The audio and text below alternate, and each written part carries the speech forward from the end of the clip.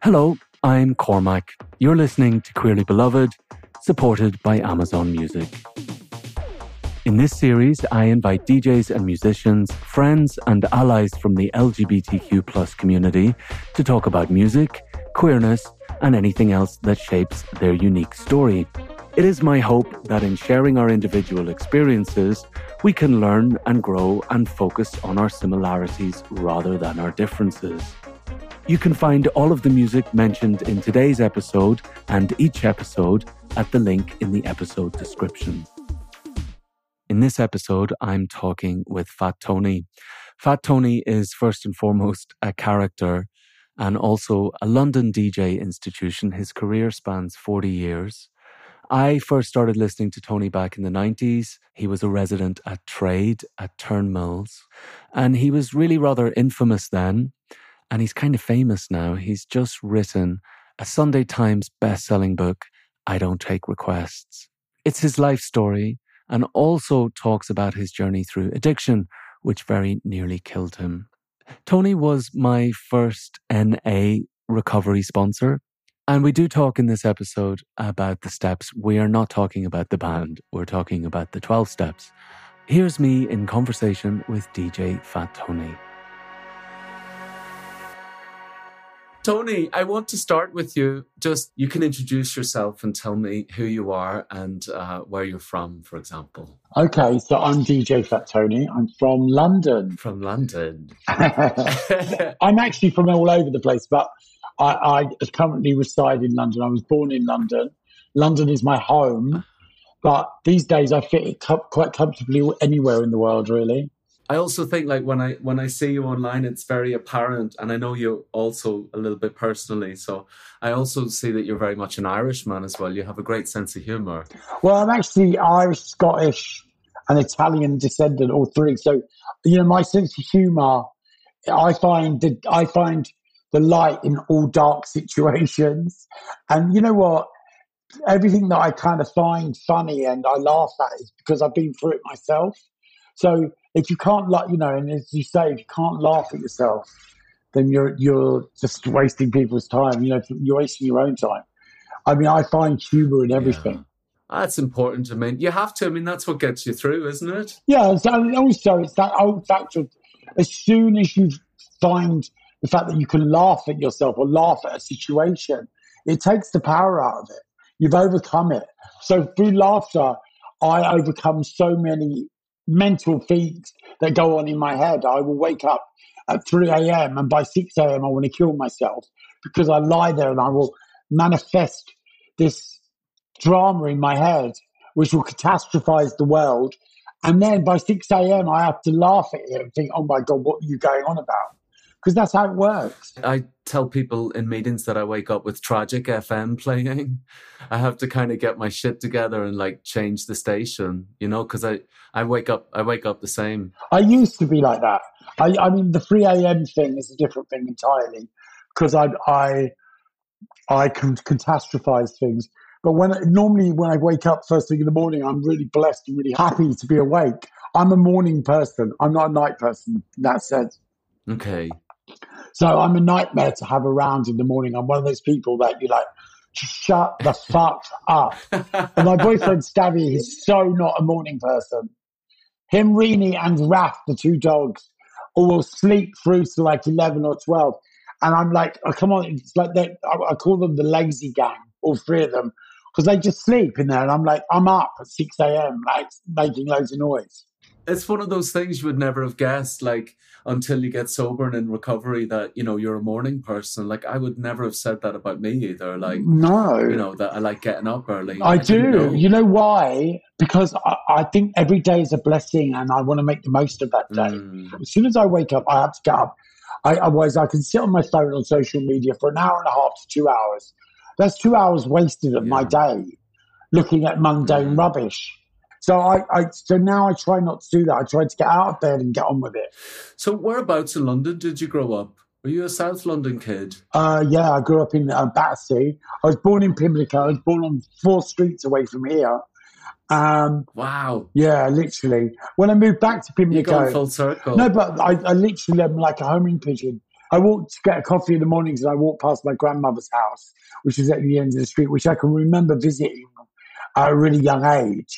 And I always say good morning to her Oh. because it's just there's something really nice about looking at that flat where my dad grew up. Were you the youngest in your family, or how many brothers and sisters? I have two brothers. I have one elder, right. one younger. Yeah, I'm the middle son.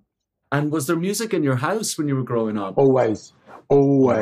So my older brother thought he was going to be a DJ. My dad was one of these dads that always had the best stereos, had to have the newest equipment, had to have the newest satellite dish, had to have everything. And my dad would buy Marantz, I'd like swear by Marantz, which were these like that made amps and stuff like that. So my dad was like really into his music. So on a Sunday, we would wake up and there'd be music playing in the house all day. And then all week long, my brother would be playing his music. And then my little brother would be playing his music on speakers outside of the window on the roof. So there was always music in our house. So, but it's always been that way. Like my great grandmother was a classic pianist. And my grandmother also taught piano. So music's always been with us in our family. Yeah, we had that too. My mum and dad were kind of into traditional Irish music, but then my brothers were into everything from the Smiths to the Cure and Depeche Mode and lots of... Yeah. So there was always music, and music in our house, you could say our house was a little bit like emotionally stunted, would be a polite way to say it. But everybody came together about music. So music was this kind of like very celebratory thing that everyone connected on. It was a bit magic in our house. Well, it's like you can't have a party without music, right? And it's as simple as that. If you go get your hair cut in a barber shop and there's no music playing, it suddenly becomes a library. The music changes everything. And I think growing up in the dynamics of a household with music, it always takes the pressure off of the fact that you don't like where you're living, or you don't like your brothers, or you don't like certain things that are going on in the house. Music will change that because it's something that we can all relate to. And, although, my dad would like play everything from Elvis to Jim Reeves to Roy Orbison, all of that stuff. But then he also was playing all modern stuff as well. He got into, and my elder brother was always into lovers rock and soul music, which is where my sort of like love for early dance music came from. Vocals, meaningful songs. There's a soulfulness in your sets always, yeah. It's that connection with those words and words to songs. We make them relate to us. And they're not even the right song words. That's the beauty of this. When you listen to a track, you take in what part you want to take into. You take it and you change those words to, it's the old freed from desire, Trombelise moment. Because we all think, oh yes, Trombelise, and it's not Trombelise. But we make up words so that it appeals to us because that's what we sing. And I think that's what happens when you listen to music. When you start to feel music, it's a whole different ballgame. When you feel a track and it has the power to emotionally take you to the edge after 3 bars. There's certain music, like songs that will come on and 3 bars in, I'm like, my hairs are standing on end. I'm an emotional wreck because I know what follows those 3 bars. And that's feeling. Absolutely. And then, all of that is like something that you don't see. It's something you feel, which is like just incredible, isn't it? And it is. And I think that's why, when I got clean and I reconnected with music, and I reconnected with the real reason why I started going out in the first place. Because I didn't go out because I knew there would be drugs there or there was alcohol. I went out to the first time I ever went out was the most exciting thing because it was all about the music and it was all about the lights and it was all about that whole atmosphere, which drew me in. And the moment I went into that club was the minute that I decided this is my life. I never, ever want it to stop. I never want to leave the disco. And I kind of it's been my life. I've never left the fucking disco. Do you get what I mean? 47 years later, I'm still in the fucking disco, God, I had such a similar experience and I was very young, like maybe even 10 or 11, or my mum and dad were having like a wedding anniversary party. And there was a disco downstairs in the hotel where they were having their anniversary. And somehow I got into the disco for the last track of the night. And I remember it was Yaz, The Only Way Is Up. You make me feel really old now, Cormac. But, you know, I remember just witnessing it and being like, I don't exactly know what's going on here, but I know that this is in my future. Like having that feeling of like being shown something really special, something that was going to be very special for you. Yeah, I mean, I walked into heaven and I was 15. And like, you know, the minute I walked in there, I was hit with that energy. It wasn't the music that knocked me off my feet. It was the energy of all of those men dancing, and that, you know, that energy was just it overcome me, and that was what I connected to. I connected with that. Whoa, this is the most amazing feeling I'd ever felt.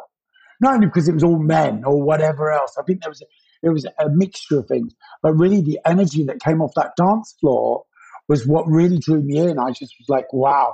And then suddenly to see these like lightning bolts going across the ceiling in neon, and the mirror balls with the neon planets that were wrapped around them that they used to have at heaven. Uh-huh. And all of that stuff that used to come down from the ceiling and go back up. It was just like, it was mind blowing. You know, oh God, yeah. It really was. It was just, and I just thought, that's it. This is where I belong. Absolutely. I love it. And so you were the middle kid. They say very often that the middle kid is fighting a bit harder to get noticed. Would you say that was the case? Well, especially in my house, because my older brother was always in trouble with the police. And my younger brother was God's gift. He was the golden child.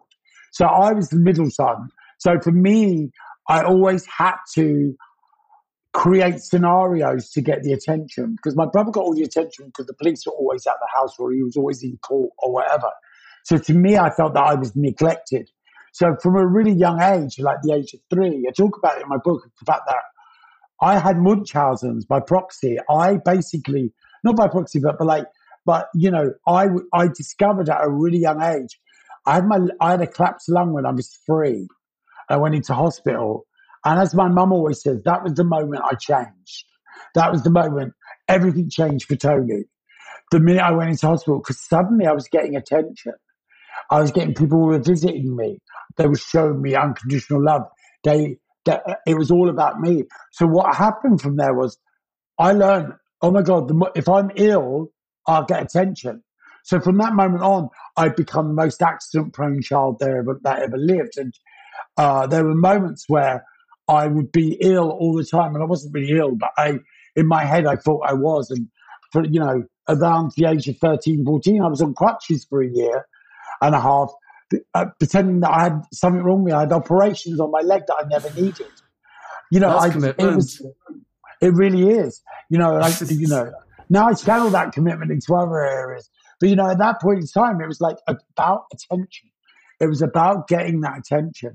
And the sad thing is, when you seek that kind of attention, other people see that as a weakness and they prey on it. That's life.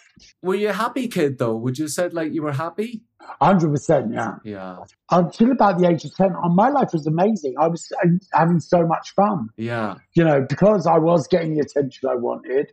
I was a gay son. I was running around the council estate in drag. I was doing all of those things that any healthy little gay child that is not being told he can't do what he does. So they were supportive. 100%. My mum always supported me. Oh, amazing. My mum came to, we did a stage show, an evening with the other week at the Duke of York's Theatre, and my mum was on stage talking about how when I was 3, the doctor diagnosed me as gay in a hospital. And I was like, why did the doctor tell you I was gay? She went, well, you were sitting on a giraffe in the waiting room. My mum was like, you're telling everyone, get off my giraffe, move now, go away. And my mum said, I used to sit on buses saying, I don't belong on here, let's get a taxi. Oh, I love that. All of that stuff. And so the doctor said to my mum, you do know he's gay, right? Wow. So I was like diagnosed as gay. But, you know, I kind of, my mum and dad allowed me to be who I wanted to be. My dad kind of got stricter as I got older, and become more. When I used to leave the house in drag, my dad didn't like it because my dad feared I was going to be beaten up. My dad feared for my security around that stuff because I was laying myself so open. And you know, the 80s weren't exactly a loving time for our community. Growing up on an estate in Battersea, but I didn't really give a fuck about that. And my dad knew that. And so my dad's worry was something totally different. My dad worried about the way other people would treat me. So therefore he treated me in a way that kind of toughened me up. But I misread it. Yeah. So, but later on in my addiction, it suited me very well to think that he was homophobic when he wasn't. But, you know, through my using, when you become a victim within your using, and you want the world to feel sorry for you and to, oh, poor Tony, his dad hated him, blah, blah, blah. Yeah. We use those things as excuses for our behaviours. And so for many years, I used to think that my dad really didn't like me because I was gay. My dad never had a problem with me being gay. I had the problem. Is there a record that you could think of? I'm sure there's plenty, but is there a record you could think of from those early days that reminds you of those times? Street Life by the Crusaders. That's a good choice. 100%. It was the first 12-inch I ever bought. And I mean, I saved up and went down to Clapham Junction to the record shop on the hill. And it was in the window and it was a blue 12-inch single with a car on it. And I was so obsessed by that track because the words meant everything to me. You know, you play the Street Life. It's the only life I know. Every night you play, you dance with that. You know, it was just the words just connected with me. And it was just like, it was such the first track that I ever really emotionally got into. It was like, you know, I had a real love affair with that track. I mean, the other one was when I was really young. I got my mum and dad to buy me Crocodile Rock by Elton John. And I remember crying all the time because my mum used to put it in the cupboard so I couldn't play it because I used to play it over and over and over again and it just annoyed the fuck out of them. So I used to have to ask my mum, "Mum, can I have my record?" And it would be in one of the top cupboards in the kitchen. That's so crazy because those two records are kind of prophetic for you in a way, you know, like the Street Life thing, you know, like being the king of nightlife and all of that to come. And then, of course, you're friends with Elton. I mean, that's just insane. Like those two choices. Yeah, I mean, who would have thought it? I've told Elton that story many times as well. But, you know, the thing about it is it's just like back then as a kid, just to latch on to Crocodile Rock and be so obsessed by it. Yeah. You know, there's never been any point in my life where we've never ever doubted the fact that I got an obsessive personality. You know, I would be obsessed by stuff and I would play it over and over and over again. And it's always been that way, really. When we look back at kind of the formative nature of the 80s and all that it contributed to music and where we are now and how much of that came from the 80s, you know, but growing up queer at that time was notoriously not easy. Even in a metropolitan city like London, things were tough. So I lived 10 minutes on a bus from Kings Road, Chelsea, which is where I decided to move to. Like, I got kicked out of school at 14. I suddenly got a job working in the Kings Road. And at that point in time, it really was the social media of the world. People would walk up and down it to get photographed. It had just come from New Romantics. So everyone was on that street. So being gay on that street was okay, you know. Okay. It kind of really was all right. But beyond that street, it wasn't, you know. It kind of went to different levels. And of course, you know, the 80s were, as I say, the first time I ever went to a club was in the 80s. And, you know, it was heaven. And the music and everything that went along with those times, because it wasn't only about new romantic music and electronic music. We suddenly were moving into this high energy area within the gay clubs. Yeah. And high energy was just the most amazing feeling ever to go into a club where everybody was on ether fan dancing. Because fan dancing went with high energy music.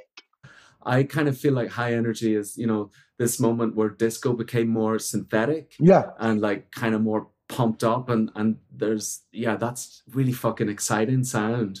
You know, I remember going to Heaven And there was this one track that they would play every Saturday, and it was by Nancy Nova, and it was The Force. It's the it's just mind blowing. And it was one of those tracks that I never really talk about because it's my track. It's my magic moment. It really was a music that defined my life at that point in time. You know, it was just so genius. I used to see Jeffrey Hinton there, and he had white dreadlocks at that point in time, like made out of wool. And he'd be in there on a Saturday, and everyone would be in there. And Rupert was there, Everett's where I used to meet Rupert, and everyone, and we'd all be at Heaven on a Saturday night. It's where I first met Freddie Mercury and those guys, which has been, you know, become a tag. I had the tagline for my fucking life, which I hate, because it was said in a conversation. You know, I met all of those people there, and it really was that music that drew us there. And, you know, High Energy was the early basis of house music, because it was that natural shift. Suddenly, you know, it all suddenly blended into one. So we had disco, which went into High Energy, which then suddenly went into house music. You kind of very cleverly answered my question there, because I was going to ask you about, like, you know, like a queer record from those times. But that Nancy Nova track that you mentioned, I didn't know it. And when I saw your answers and I looked it up, I was like, how the fuck do I not know this record? It's amazing. It's a genius record. It's so good. I could play that now. In fact, we'll probably play that this weekend. So thanks for that. It's great. Oh, you know for well it's going to be on there. I'll call that new playlist. As long as you credit me, I'll be happy. I will definitely credit you. Because these are the tracks, you know, they're doing a documentary version of my book for TV, and I had to do a cultural playlist that goes with the series. And instead of choosing all of, like, you know, the obvious tracks, I didn't want to do that. You know, I've been around a long time, and I know a lot of different music, and I don't need to make it obvious. I want to put the special ones in there. I think the tracks that should be in there for the 80s and that era are the Nancy Nova tracks, are the Boys Town Gang, Cruising the Streets. I love that. You know, all of those incredible tracks that really, really paved our lives. They really were. Eartha Kitt. Yeah. You know, I mean, insane. I remember seeing Eartha Kitt sing at Heaven, you know, doing on a Saturday night, doing a performance of I'm Your Man, or no, what was it called? Waiting for My Man, or Waiting for My Man. Yeah. She was laying on the stage long with her fan singing, "Where is my baby? I want it now." Yeah. And also Divine played at Heaven, didn't he? Divine played at Heaven so many times. So I first met Divine at Heaven. And Divine used to play at Heaven I saw Divine at Heaven 5 times. You can't change those feelings. Do you know what I mean? They were magical moments. You know, you would go and you would have these incredible stars playing at Heaven on a Saturday night, and it was men only. But it's also one of those times, Tony. I mean, you mentioned like soulfulness, like High Energy also still had that, you know, in terms of vocals. But it's also a time when you look at the influence of that club music and how it then filtered into the charts and stuff. Yeah. It was again a time when queer music was at the height. You know, it was at the top of the mountain and it was trickling down. Babe, everyone came to the gays for direction. Yeah. We really were. Everyone wanted to go to gay clubs. Everyone wanted to be around that kind of energy because that's where it all started. Yes. And it wasn't until like the 90s where straight people suddenly thought, okay, everyone's coming, the gays could come to our clubs. You know, we created this, we created that. Acid House really was that turning point where straight people suddenly thought they created this whole new feeling, this whole new like way of life. And they kind of tried to take the credit for it. But, you know, yeah, it was always about the gay dance floors. It was always what was being played on the gay scene. And at that point in time, most gay people looked the same. They had the 501s, the check shirts, the moustaches, the clone. And the clone really was such an incredible tribe.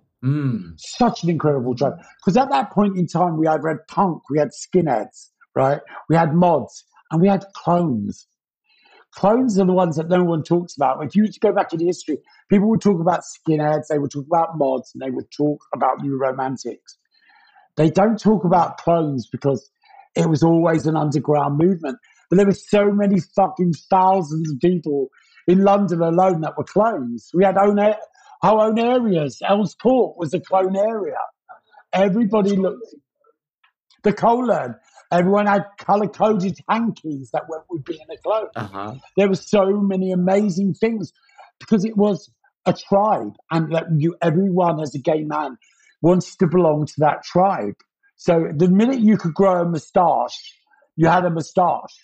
You could be a clone right now. You look very clonish. I mean, you can kind of see it creeping back into aesthetics in clubs now. You can see it. I mean, the biggest clone that took it out of that and put it on stage was Freddie. Freddie looked super clone, no? Yeah, he was a clone. Yeah, of course he was. And that was the whole ethos behind the way he looked, everything he did, down to the leather straps on his arms. That was it. But no one really related it to the clone because they were too busy talking about skinheads and everything else that went on.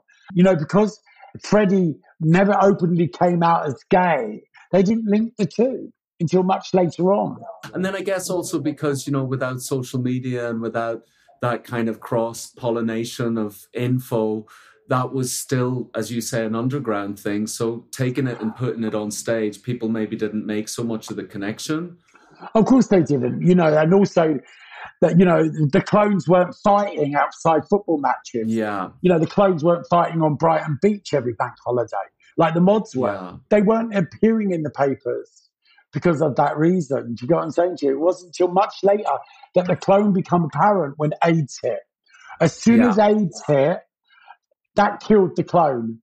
Suddenly, to have a moustache and a check shirt and keys hanging off your side and hankies put a target on your back, and suddenly you were an AIDS victim, suddenly you were an AIDS carrier, suddenly you were a part of that community that were spreading the virus. Yes. That whole desire to suddenly fit into a community was shattered because no one knew how to cope with what was going on. And especially with the media and the pitchfork and torches that were being lit to drive us out of our community and to put the blame on us for AIDS. It changed everything. Music changed. Everything changed. Did the clubs get quieter then? Or did people still try and come together to find some kind of strength? What happened was there's suddenly become this revolution within the clubs. People started to dress up more. People started to go out more and started to become themselves. But also what happened was you're talking about, suddenly Heaven on a Saturday night, the men only thing changed. Everything started to change gradually. Within the gay community, you could sleep with whoever you wanted to. You could be who you wanted to be. Suddenly that no longer existed and that was taken from us. And we suddenly were being shunned and finger pointing. And then suddenly come around 1990, 91, when it really started to hit London hard. Between 91 and 95 was the worst 5 years for London because everyone started dying. Yeah. Thinking 93, 94 was the worst kind of years for me because that's when I lost everyone around me. I lost, I'd say, 80% of my peer group. My boyfriend passed in 95. Was that Tom? Yeah, that was Tom Hammond, yeah. He passed in 95. I remember you talking about him. The effect that had on my life. My life spiraled out of control after that because it was already there. It was already spiraling. But, something of that magnitude to come along and to annihilate me. And I went into a complete state of denial. I went into this I remember going to visit Tom in the hospice. And I just got my record deal. I just bought my house. Career-wise, it was a magical time. I'd signed to Big Life Records. I had this massive deal. And I remember giving Tom the CD in the hospital. And 3 months later, he passed away. And it wasn't a happy time, which it should have been. And also, just the shame around it and the way it was being portrayed in the media. I mean, losing your friends like that, that's something that most people face in old age, and to have that happen at such an early time in life and then just have no support around it. It's like... Well, he came home in 1990 and said to me, I've got something to tell you. And I was like, what? He said, I've been diagnosed. You need to go and get checked. And I was like, oh, okay. I just shrugged it off because I was in denial around it. And that year we split up and then I moved 3 doors along to Bar Italia. And watched him die over the course of 3 years. I watched him deteriorate. And, my life just completely spiraled out of all control at that point in time. It's so heartbreaking. It makes me think, like in your 20s, you're kind of paying the credit card bill for your teens. And in your 30s, you're kind of paying the credit card bill for what happened in your 20s. At some point, we have to face the music. And events like that, when you start to unravel, everything starts to come up and needs addressing. It's like that's when the cracks start to show. I literally was like the biggest fucking slut at that time. My whole life was my sex addiction overtook my drug addiction at that point in time. And I just thought, I'm going to have the best time, because you really thought that at the moment in time you were on borrowed time. And, we had such amazing spaces in London at that point in time. We had Bloomsbury Square, we had Russell Square, we had all these amazing. Remember them both.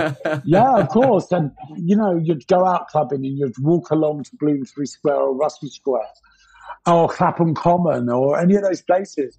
And the night would continue. And of course, it was always going to end in tears. It's interesting, like how all of that kind of ties in with the music of the time as well. And, to think about Divine, to think about High Energy, to think about Heaven at those times, you can't separate it from the AIDS crisis. No, you can't, and you shouldn't. And I think it's like a soundtrack of it. It really is. Shoot your shot. Yeah. Just incredible. Take it like a man. Take it like a man was just, it was so good. We want to talk to you kind of about the birth of house music in London, and if there's a record from that time that kind of makes you think of that time or that sums up that time for you. Yeah, Daryl Pandy, Love Can't Turn Around, was really that crossover track that suddenly changed how we saw house music. Another soulful vocal. This is how it started. I was broken hearted. I want you, baby. It's amazing. Just the best. It was just like, but to see Daryl perform that was just breathtaking, because it was just like this force, this incredible tsunami of a man singing this new kind of high energy. And what it did was it was that first turning point for house music, in that sense of where it crossed over into the gay clubs. And suddenly it was like, wow, this is a new form of high energy. I was very fortunate at that point in time to be DJing and being a part of all of that. I did a club on a Monday night called Jungle. Kevin Mullins and Steve Swindle started running it. And I got a job there with an amazing DJ called Colin Favor. Colin hated me because I wasn't your kind of DJ. I came and I played music. Colin was a DJ that, used to count beats, and it was all about his life and blah, blah, blah, blah. And he made it. He was like one of those DMC guys. So it was all about, like, this is my profession. Technique. Oh, fuck off. Yeah. I used to turn up and I used to play the music, and people loved me because of what I was doing and how I did it. And that's how I started, because, there was another great DJ from DMC as well called Ian Dewhurst. And Ian was the DJ at the Playground, which was Rusty Egan and Steve Strange night at the Lyceum. And every week I would say the music shit, because I worked on the door. And I'd say, people are leaving. And Rusty would be like, why are they leaving? I said, because everyone's saying the music shit. And that's how I started DJing. So Rusty was like, why are they saying it shit? I said, anyone could do it. He said, if you can do it, you do it. So the next week I turned up with 4 records, which was Pink Cadillac by Natalie Cole. There was Divine, ABC, 12-inch, and Who's Zooming Who by Aretha Franklin. That was it. Those 4-track records changed my life forever. All of them have a soul feeling. I mean, ABC were like white boy soul. Totally. So I turned up with those records, and of course Ian got the sack because I took over. The old cuckoo in the nest as such. And that was it. And within 2 months, I had a residency in New York. It really makes me think about, something I learned, through my addiction and through depression also, was that how you feel when you DJ is really fucking important. It's almost as important as what you play, because people you transmute something and transmit something and people feel it. And it makes me think of him, you know, being super serious and focused on technique and you really enjoying yourself and people connecting with it. Because I used to play the same record 3 or 4 times a night. They were played at the moment they were meant to be played. They weren't a part of a set. Colin would do sets. All of those DJs would do sets. They would pre-work out their set before they even went out of the house. I would just turn up and I would read that crowd. And that's what I've always done. And I read a crowd. I've never, ever sat and pre-planned anything. Yeah. I used to take 2 big record boxes of vinyl, and what I played. Whereas that lot all used to like be like, oh, this is all BPM matching the whole set and blah, blah, blah. I was all over the shop. But that's why it worked, because people loved it. It was all about the moment. Yeah, I think you can learn technique, but you can't learn that. You have to be a raver first, or someone that's been on the dance floor first, and you have to feel music, and then you have that intuitiveness. Yeah. How long after your first set were you at Trade then? Because Trade for me is where I got to know Fat Tony. I started doing the WAG. I started running the WAG on Saturday nights, which was called Fatitude at the WAG and Attitude at the WAG and Fat Saturdays at the WAG. Then I moved from there and I did the Limelight. Then Acid House came along and which changed everything. And I started doing all the big fields and everything, you know, DJing at nearly every rave. If you look at old rave flyers, I'm on every one of them, you know, and did all of those for years. And then, you know, from the WAG, we used to go to Trade, and it was really hard house at that point in time. And then one weekend, Lawrence was like, okay, they're starting this new room called Trade Light with the Sharp Boys. And it didn't really take off straight away, Trade Light. And then I started playing at Trade Light. And of course, like the Cuckoo, took over, got rid of the Sharp Boys rather quickly. Around 1991, it kind of like came into itself. I mean, I was visiting London then in 96. I moved there in 97. But I had gone there and I was more into like the hard house sound in the main room. And I have this friend, Dario, who I'm still very good friends with. I don't know if you know Dario, but Dario used to go to Trade like in full Marilyn Monroe drag, like she'd just got out of the shower. So she would have like a bathrobe and the hair and the towel and earrings, like one of those Trade characters. Yeah. And I just loved Dario, and Dario would be like, you have to come into the Light Lounge, come into the Light Lounge. You know, there was a franticness to Trade, and a lot of that was because of the franticness in your booth, quite frankly. It was like, you know, we talk about how you feel in the booth, but there was a chaos going on in there that it was, yeah. It was infectious. People, I mean, I get a rush talking about it, but there was just a wildness. I don't know if the wildness was fueling your wildness or you were fueling its wildness, but there was a wildness. See, I was battling what was going on in the other room. As I said in this Tony DeVitt documentary before, there wasn't room for 2 Tonys, in my eyes. You had Tony DeVitt, which everyone loved, and then there was me. And I just thought, right, okay, we need to turn this around. It's not about the hard house anymore. We need to get them all in it. And we built Trade Light, and it turned into this phenomenon of where you could go and you could hear those incredible soulful songs. But also, you know, it had this edge about it that we weren't afraid to play Your Song by Elton John in the middle of the night in its entirety. All of those magical moments I wasn't scared of doing because I had no inhibition. I didn't care about what anyone thought. I was there, and the more drugs I took, the more I went on that tangent and took people on this different level. And, you know, I wanted all of you guys to be as high as I was and as insane as I was. You know, I used to turn the music off, as you know, no K, no play. And I'd turn the music off and stand in the DJ box until people brought me cocaine. And then I put the music back on. Looking back on it, that Your Song moment, I don't know if that happened more than once, but when you did that, I think that taught me as a DJ to take risks because there was something so crazy about that. But everybody just went, like, you stopped the music and you played Elton John, and it was insane. Because I'd listened to it that day and I was thinking, I'm going to play this tonight and leave my set. And everyone was like, you're mental. And I was like, I don't care. I remember vaguely someone finishing their set and you taking their record and maybe kind of throwing it. Yeah, throwing it into the ground all the time.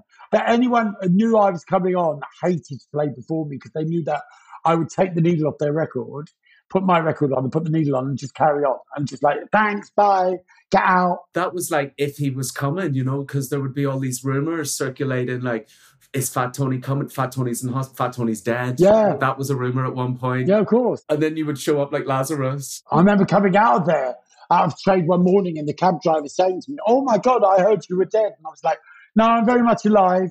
You can't design those moments. That's what zeitgeist is, isn't it? Like, you can say, okay, I want to have a successful club, but you can't design like that, all those factors that come in and make London the place to be in that moment. No, you can't, because it's magic. And if you tried to premeditate that, it would never work.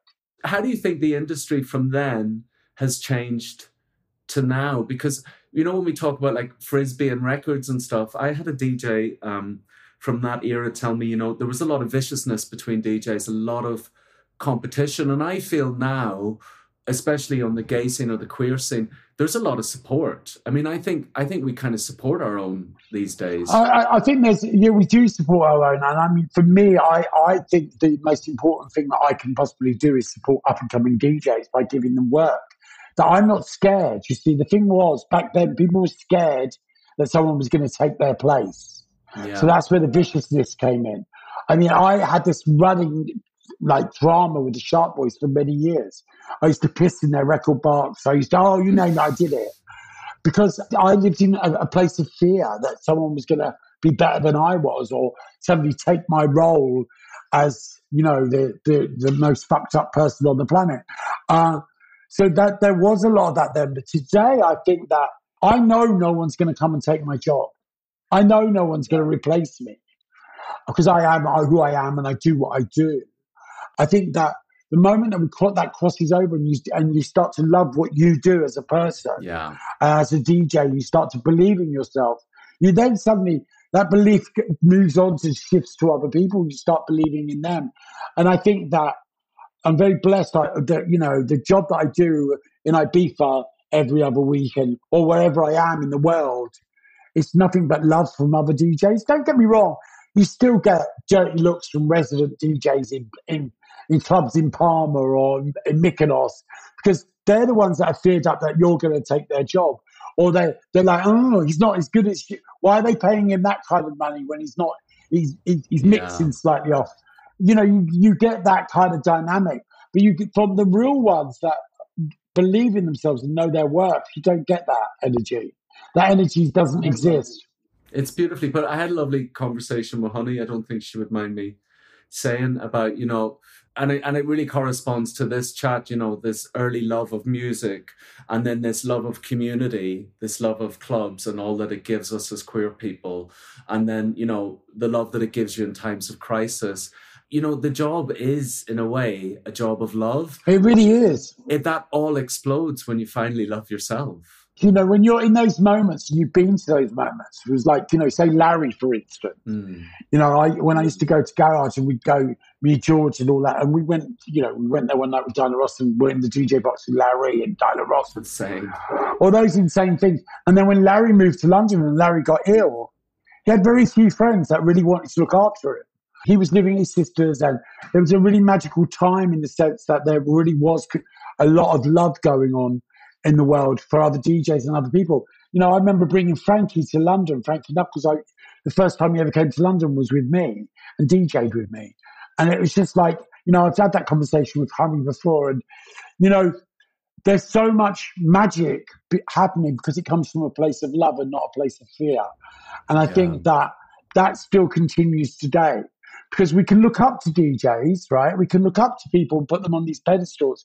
And when we meet them and they turn out to be the biggest arsehole in the fucking world, that shatters our beliefs. And we kind of then suddenly, it becomes trauma. And then we pass that trauma on to the next big DJ because we think they're going to treat us the same way. Yeah. And it's not like that. And as soon as you meet someone that shatters that image and you think, oh my God, what a lovely person. Yes. Because they're at ease with themselves. Someone like Honey, right? Honey doesn't need to impress you because Honey is Honey, right? Yeah. What you expect of Honey is your business, right? Yes. What Honey gives you is her business. Absolutely. And that's where people, because today when people meet me, they want to take pictures with me. They want to I'm very blessed, Cormac. I get stopped 30, 40 times at the airport. You know, it's insane. And people want to take photos. Whereas before I would run away from that. But now I'm so blessed that someone wants to stop me and tell me they love me or tell me they read my book or they love what I do and they want to take a picture with me. That is a fucking blessing. Talking about how things maybe have changed in the scene and people supporting each other. And I mean, with all that's going on in the world now and, you know, Instagram and social media, they create these little micro aggressive arguments and people pointing fingers. And I'm of the opinion, you know, if you're under the LGBTQ bracket and you're pointing the finger at someone else in that bracket, you're part of the problem. Like, there's fucking bigger shit to fry, and we need to come together to do that. We need to, it's very recovery. We need to focus on the similarities and not the differences. But the thing is, people aren't in recovery. And you know, the worst ones really could benefit from being in recovery and having a set of 12 steps just to change their outlook on how they see other people and how they perceive the fact that they think it's their business what other people do. You know, within our community right now, we're probably at an all-time low. We really are, because there's so many areas of our community that are at each other's throats. And what that does is shows the world that we're weak, right? Absolutely. When there's a unity between our community, we're a strong force. As soon as one part of that community fights another part of that community, suddenly there's a big fucking crack in Absolutely. it, which allows hatred, allows fear to seep through.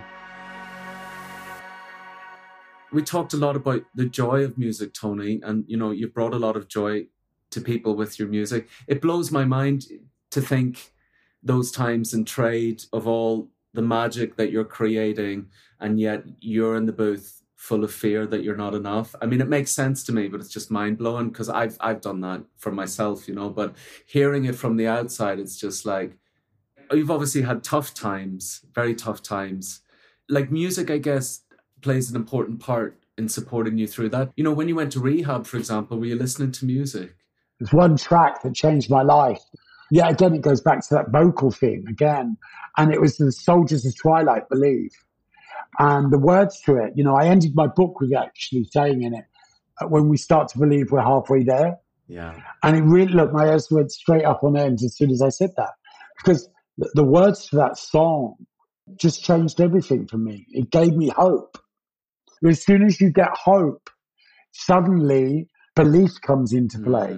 And whenever I'm at a low point or I'm in a happy point, or I have these moments and I will just play it. And it has the most magical feeling for me because it really was that caterpillar into a butterfly thing that made me change. It showed me that I could change.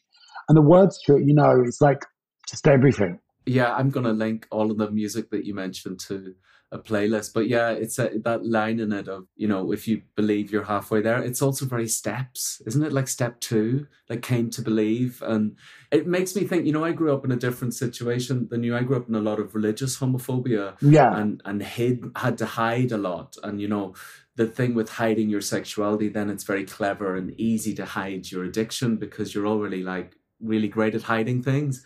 And the thing that music gave me was this lifeline, this idea of a future, a fantasy future that would be better.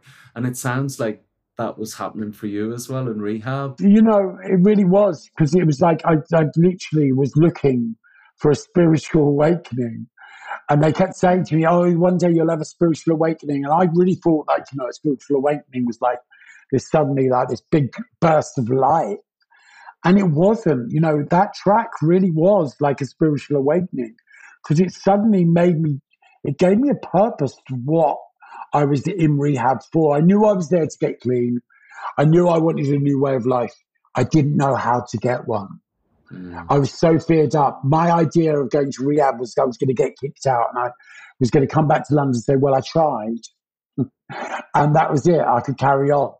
You know, and suddenly listening to the words of it, it gave me a realization that life could be beautiful. Mm-hmm. And that's the power of music. That is the power of music. And that reconnection to music really came from that one track.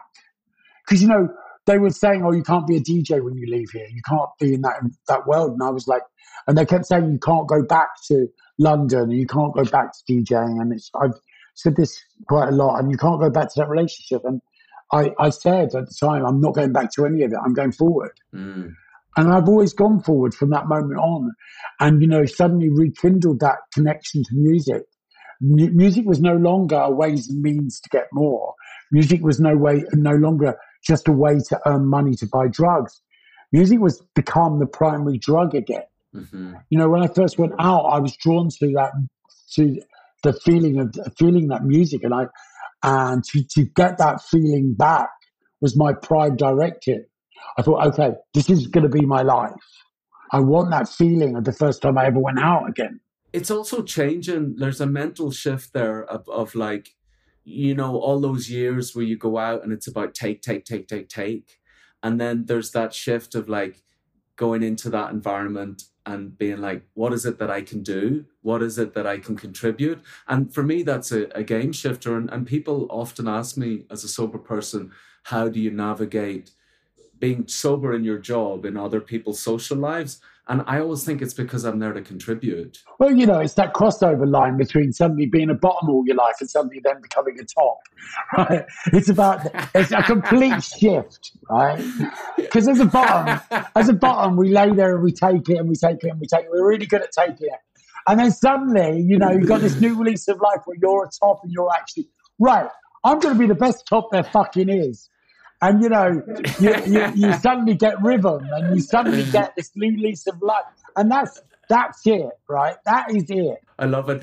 Tony, I'm interested as well about this thing called intergenerationality. It sounds very like a big word, but really, when we grow up, especially considering the AIDS crisis that you mentioned, we didn't really have like gay mums and dads to learn from or gay grandparents to learn from. And, you've become, whether you like it or not, or whether you take it or not, there's a mentor element to you, certainly for me, in that, you were a big part of me getting sober. And I'm so grateful for that. I'm more grateful to you for being in my life at that point, because what happens is when you sponsor or you work with someone or you get to know someone in early recovery, you learn so many lessons about yourself from that person.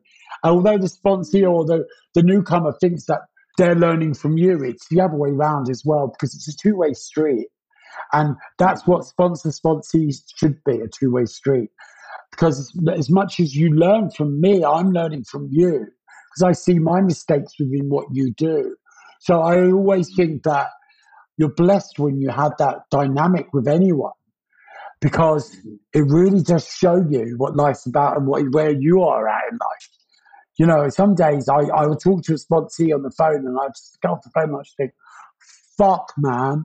Like, I really needed that conversation today. And he's probably at the other end of the phone thinking exactly the same, hopefully. Because that's how it works. And it makes you walk the walk as well, doesn't it? Because you can't really 100%. Like, it keeps it fresh for you as well.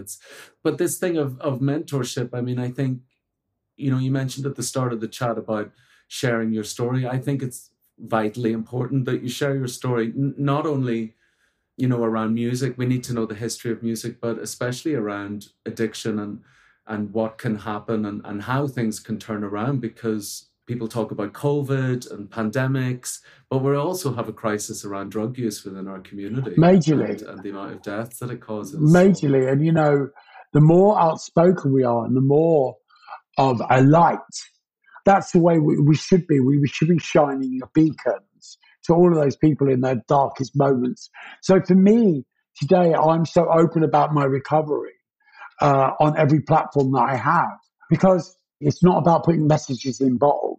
It's about writing the fucking message in the sky.